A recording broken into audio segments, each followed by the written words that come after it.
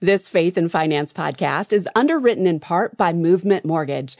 Movement provides residential home loans in all 50 states.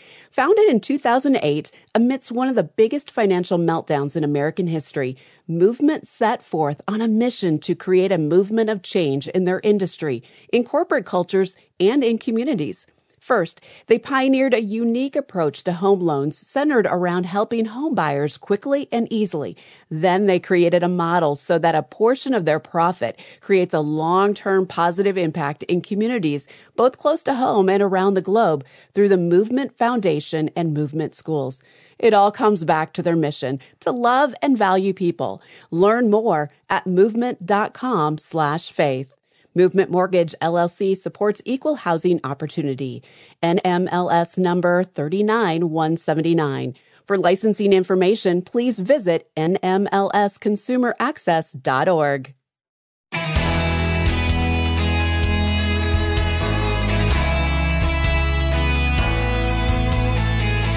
The Bible never calls borrowing a sin. On the other hand, God's Word doesn't have much good to say about debt. Hi, I'm Rob West. Scripture repeatedly warns us about the dangers of borrowing. Proverbs 22:7 gets right to the point. The borrower is slave to the lender. Today we'll look at a situation where you might be tempted to borrow, but shouldn't. Then it's on to your calls at 800-525-7000. That's 800-525-7000. This is Faith and Finance, biblical wisdom for your financial decisions. Okay, so as the economy teeters on the edge of recession, small businesses are beginning to feel the pinch. A couple of years ago, when the economy was booming, they may have sought to expand, plowing more revenue back into the business. But now money is getting tighter. Cash flow isn't what it used to be. Maybe it gets tougher every week to meet payroll. Suppliers are having to wait longer for payment. So if you're a small business owner, what's the solution?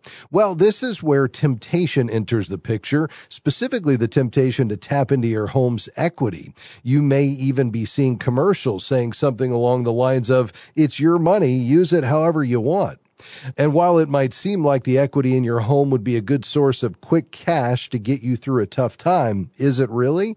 Today we're going to consider a question that's front and center for many families who own a business. Listen to Sherry's story. Sherry's husband is self-employed in the trucking industry. A few years ago, they sold one of their trucks and used the profit to make a down payment on a home. Now they're facing serious cash flow problems because of fuel costs, lingering supply chain issues, and the increasing time it takes clients to pay them. The business still owes money on much of the equipment, and Sherry says even if they sold it all, they wouldn't break even. Sherry wants to know if now would be a good time to use the equity in their home to keep the business going. Well, Sherry, the short answer to your question is absolutely not. Don't use your home as collateral to cover business debt.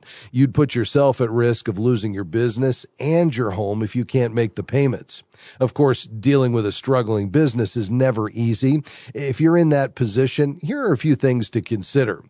Perhaps most important, there's a relational aspect to this issue. If you're married, are you and your spouse in agreement about how to proceed with your struggling business? In any case, it's so important to pray together about this, asking God to reveal a path that you both can agree on. Then you can look at the economic conditions. Right now, the economy is slowing. Fuel prices remain high, and you can reasonably expect that payments from your customers will only get slower. Consider the long-term future for your business. What are your goals? Ask yourself, is it time to call it quits before you get yourself deeper into debt? It's always smart to seek wise advice from a financial planner, or you can talk to other business owners who've been there.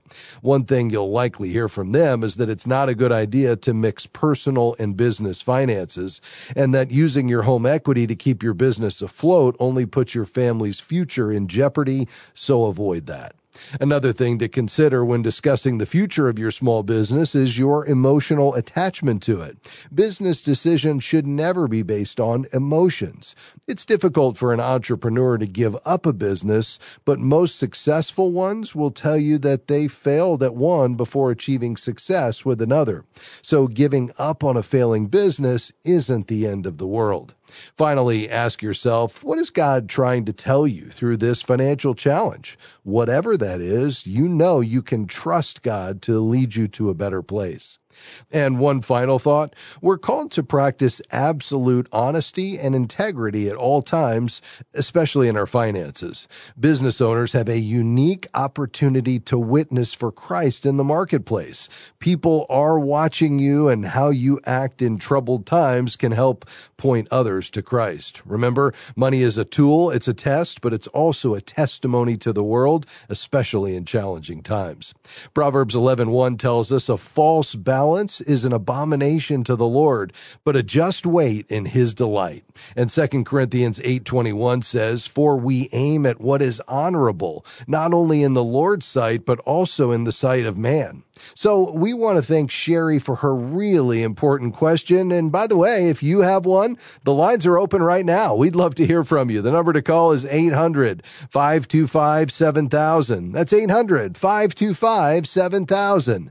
This is Faith and Finance, biblical wisdom for your financial decisions. We want to help you be a wise and faithful steward of God's money. It's a high calling, so let's do it together. Stay tuned. We're just getting started.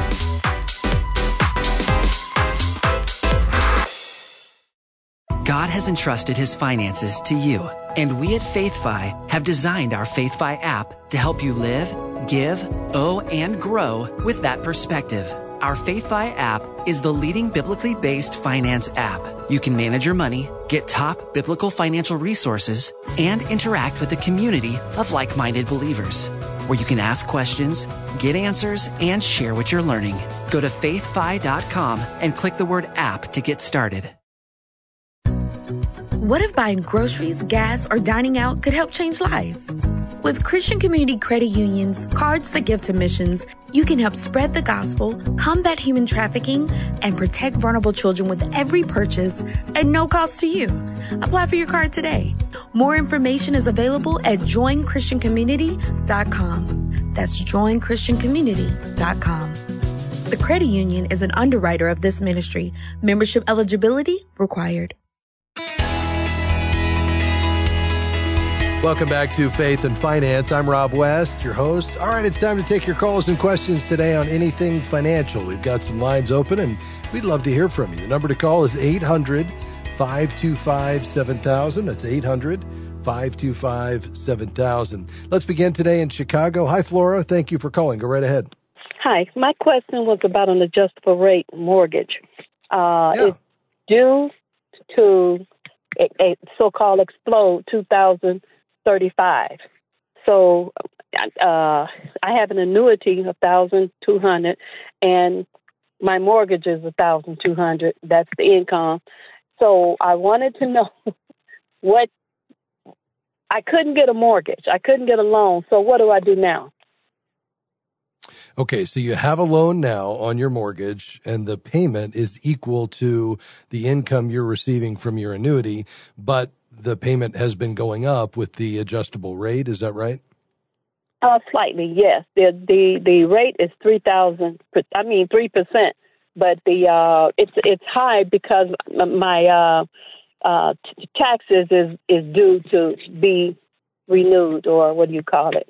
Go down because I'm a senior. 66, yes. Well, that's great. But has the interest rate on the mortgage been rising? No, it's 3%. Okay, so it's a fixed rate mortgage, though, yes. right? Go ahead. No, that's good, because if you had an adjustable rate mortgage with these rates headed up, you would have been increasing, that payment would have been increasing dramatically along with the mortgage interest rate. But given the fact that you're locked in at a really low interest rate, given where rates are today, that's a good thing. So what is the main question you're trying to wrestle with at this point? I hope to be able to be close to paying it off. But what's going to happen if I don't? Okay, I'm not following you. So this mortgage will last if you just continue to pay the minimum payment, the scheduled payment, you'll pay it off in 2035. Is that what you said? I believe so. They said that's when Okay. it's due to all of the interest will come due. I see. Okay, so it's a balloon, meaning Yes. you're going to pay the interest on the back end? That's what they said, yes, but I don't see it. Got it. Okay. Well, what you need is an amortization schedule. That's the term for it. I would call your mortgage servicer, whoever you pay your bill to, and ask them for an amortization schedule to show you what your scheduled monthly payments are. And then if there's this balloon on the back end, because they either moved, during the pandemic or some event, financial event in your life, or just because you had a balloon mortgage, although we don't see those typically, if they moved a lot of the interest to the back end, you'll see exactly the date and what will be owed. And the idea is that you would need to either refinance prior to that point so that you can get on a regular fixed amortized mortgage where it's the same monthly payment for the life of the loan until it's paid off, or you're going to have to sell the property so that you can satisfy the loan if you don't have the assets to be able to pay off that large balloon payment on the back end. Is that the challenge, that you're wondering how are you going to stay in the house if you can't refinance it? Yes, I thought maybe there was another option somewhere, but like you said, that sounds good because, like I say, I have a annuity, but that might not work at the time. Well, the annuity is providing you a regular stream of income, which sounds like it's working right now.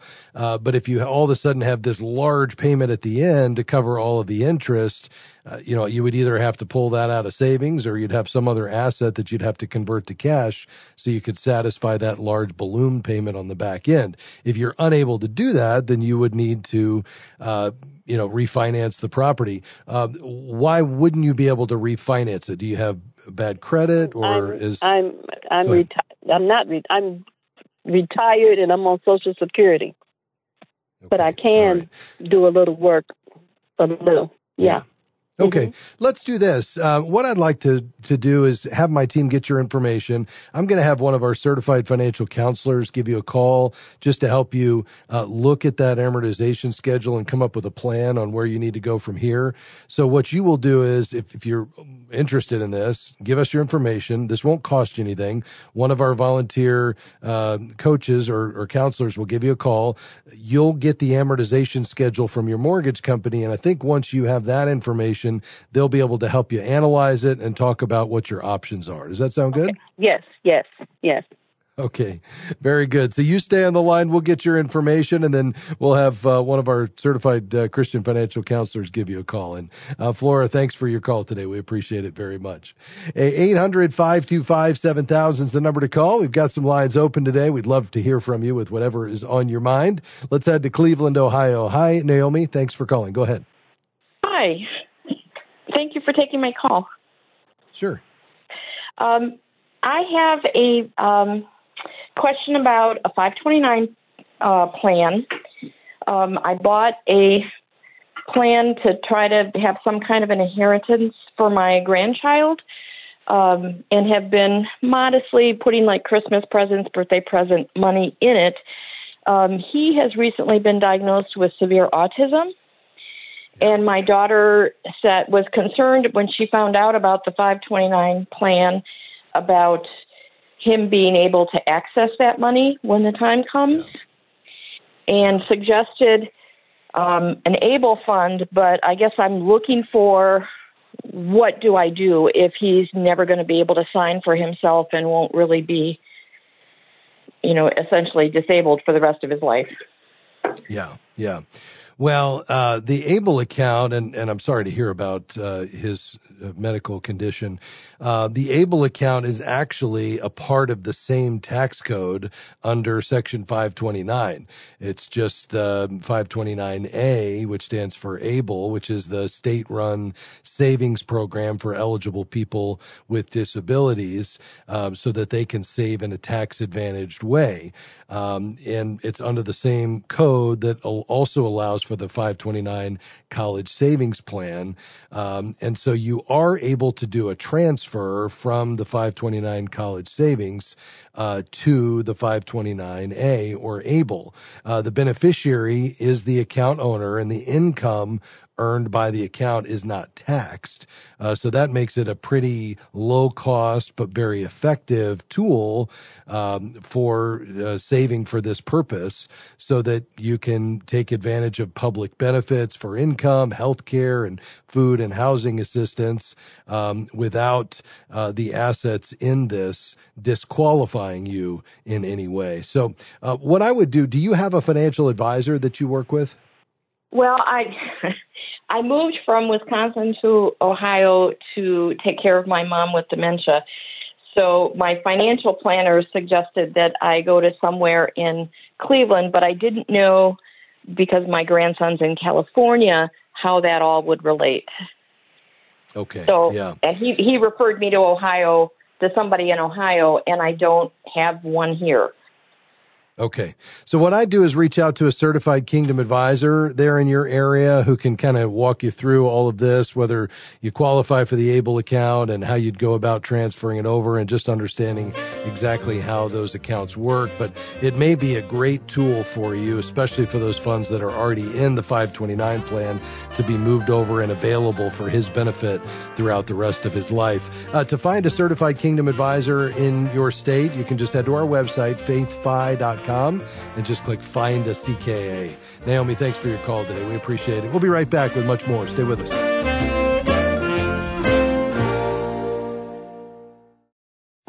We're grateful for support from Movement Mortgage, who provides residential home loans in all 50 states. Guided by a mission to love and value people and a goal to redefine the mortgage process, Movement seeks to help others achieve their financial goals. You can find out more at movement.com/faith. Movement Mortgage LLC supports equal housing opportunity, NMLS number 39179. For licensing information, please visit nmlsconsumeraccess.org. We are grateful for support from Praxis Mutual Funds. Praxis Mutual Funds has 7 impact strategies that are designed to create positive, real-world change. More information is available at praxismutualfunds.com. The fund's investment objectives, risks, charges, and expenses are contained in the prospectus and summary prospectus. This and other information is available at praxismutualfunds.com. Investments involve risk. Principal loss is possible. Foreside Fund Services, LLC.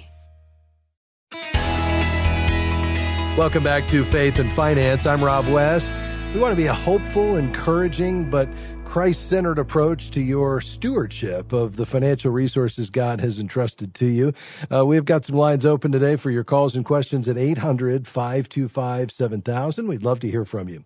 Let's head back to the phones and to Chicago. Let's see, Fort Myers. Phil, go right ahead. I have a question regarding credit union versus bank. We're new to the Fort Myers area, and we're interested in finding a good local entity to work with. And I'm not sure if the credit union, it's not FDIC insured because it's a credit union, but they do have some sort of other insurance. So I wanted your take on that. Yeah, be happy to. Well, you could go either direction. Credit unions, especially if you want a local relationship, tend to have lower fees and better interest rates on savings accounts and loans than brick and mortar banks that you might find in your area. Now, where you can find as competitive rates or even better rates in some cases is through the online banks. But if you want a local branch that you can walk into, get to know someone, you probably do want to look at a credit union option just to take advantage of those lower fees and higher interest rates. The FDIC equivalent for credit unions is the same in terms of, the protection that it provides. So, you're going to get the same, insurance based on the failure of that institution, whether you're with a credit union or a bank. It's just called a different name. So I wouldn't have any concern about that when you open this account. Well, that's wonderful. That's good news, and thank you so much. I appreciate your helping me out with that decision. Okay, you're welcome. Thanks for calling into the program today. We appreciate it. By the way, as you are looking at that, what the term is NCUA. You are going to want to look for that. That means they're a part of the government agency that protects credit union members. On occasion, you will find credit unions that are through a state charter, and they're going to have potentially private insurance, although none of those have ever failed.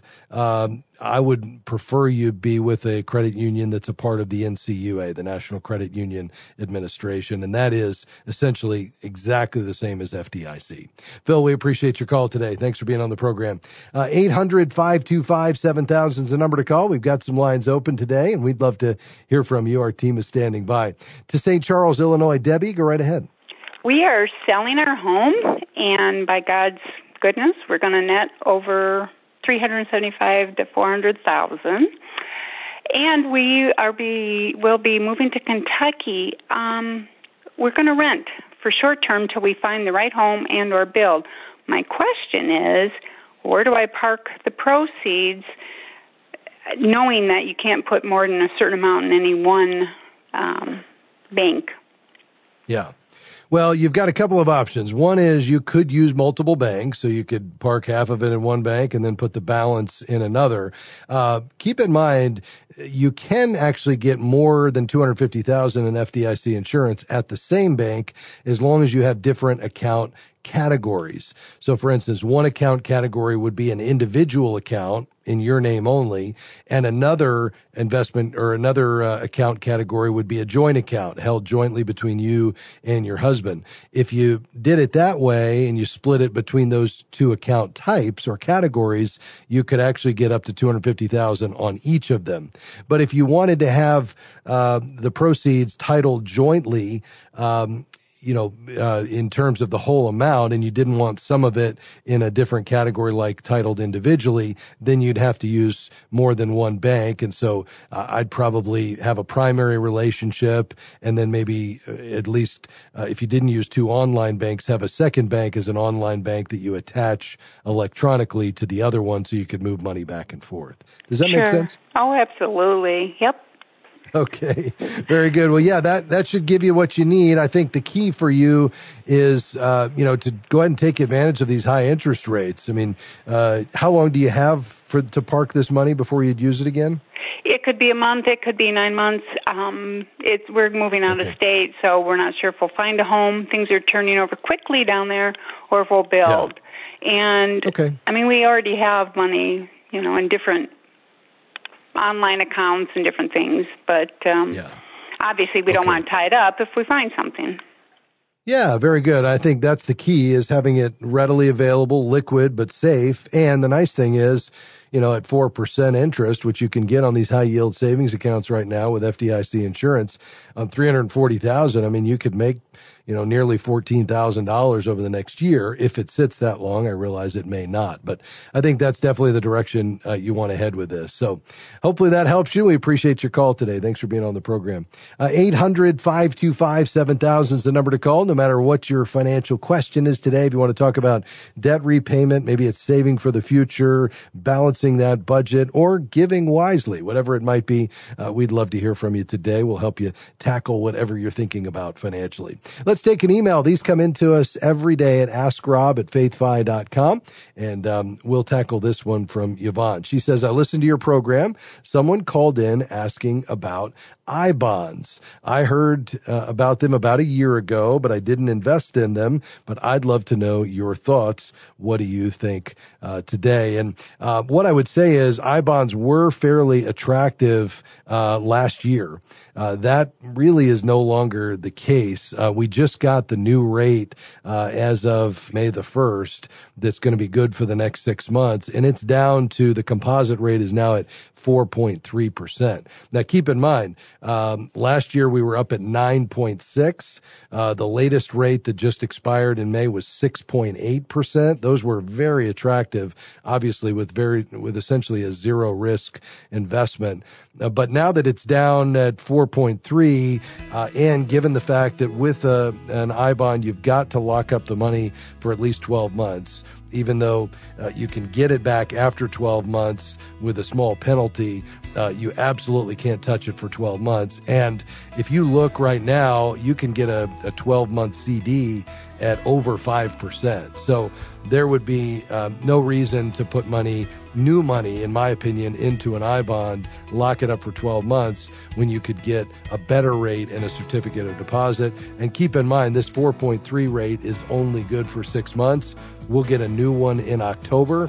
And given the Fed's focus on getting inflation under control through raising interest rates, I expect that rate will continue to come down. So I would say, unless there's a real specific purpose for it, Yvonne, I'd probably pass on I-bonds given this new rate is significantly below what you can get on a CD.